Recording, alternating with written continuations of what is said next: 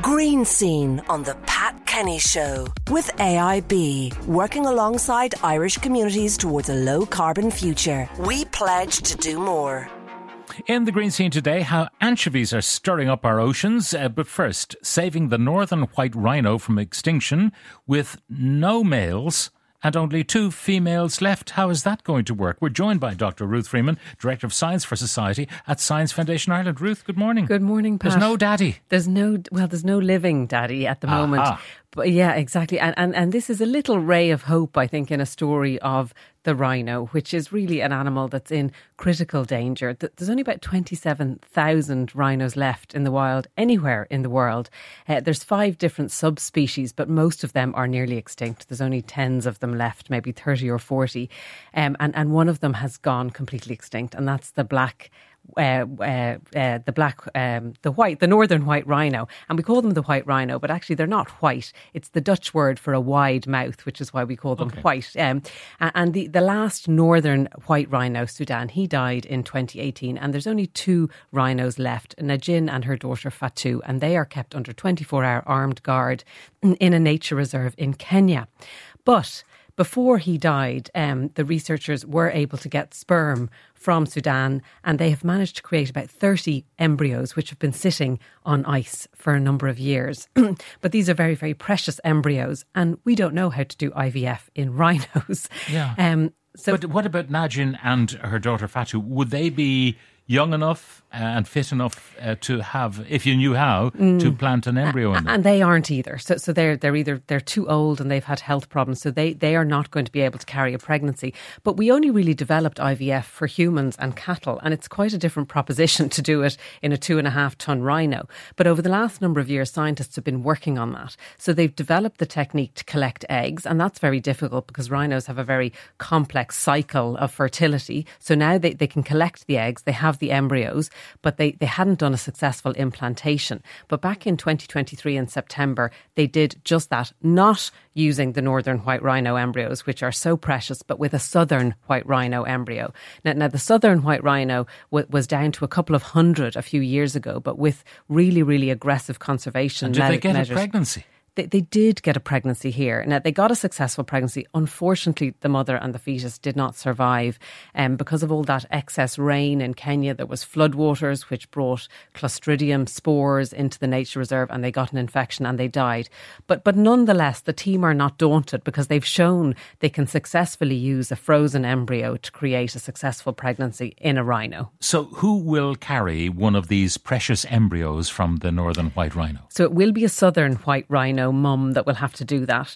So at the moment they are looking at to try and get some healthy surrogates. They're keeping them in the same place as the northern white rhinos because what they want to do once, fingers crossed, if these little babies are born, and it won't be until 2026 because it's a 16-month pregnancy and they're planning to do the implantation in the coming months. But if this little rhino is born, and it'll be the first, as they say, the first northern white rhino to hit the ground in 20 years, it will be incredible. But they will want them to spend some time with Najin and Fatu so they can learn how to be a northern white rhino, because actually the lifestyles of these 2 different rhinos are quite different in terms of how they graze and where they live. The southern white rhino is more savanna based, whereas the northern rhino is in more forested areas. So if this technique works for the northern white rhino, there are possibilities for other endangered species. Absolutely. I mean, the Javan rhino, there's only about 70 left. The Sumatran rhino, maybe 40. So it could be used for them. And as you say, other kind of big beasts that really their numbers are dwindling very quickly. But of course, this is going to cost a fortune. It's incredibly fraught. And if it's successful, there will be problems with the gene pool because we're coming from a very small number of individuals initially. I mean, the scientists are not daunted by that. They're saying, look, now we have techniques like gene editing. We could potentially create genetic diversity. But of course, wouldn't it be much easier to not let it get to this point?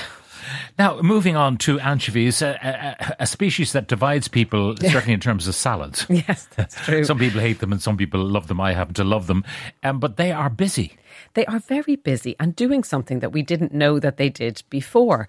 And this is research about ocean mixing from Spain. And it was a team of researchers from Southampton that went down to the coast of Galicia in Spain.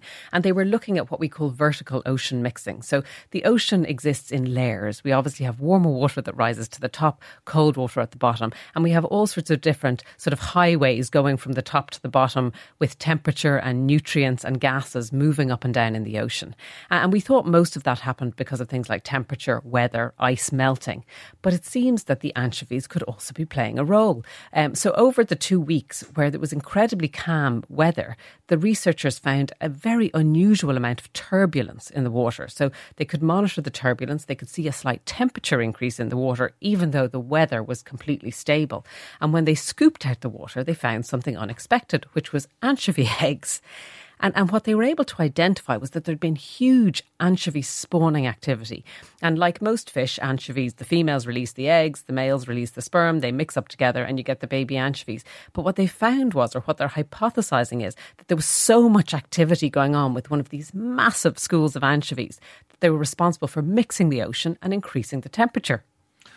So they were busy.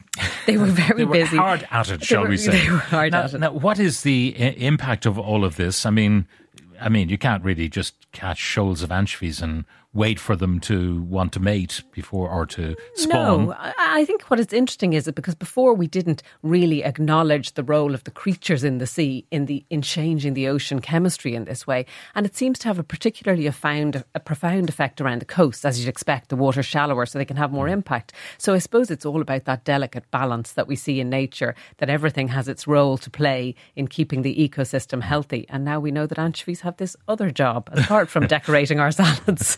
Dr. Ruth Freeman, Director of Science for Society at Science Foundation Ireland, thank you very much. Green Scene on the Pat Kenny Show with AIB, working alongside Irish communities towards a low carbon future. We pledge to do more.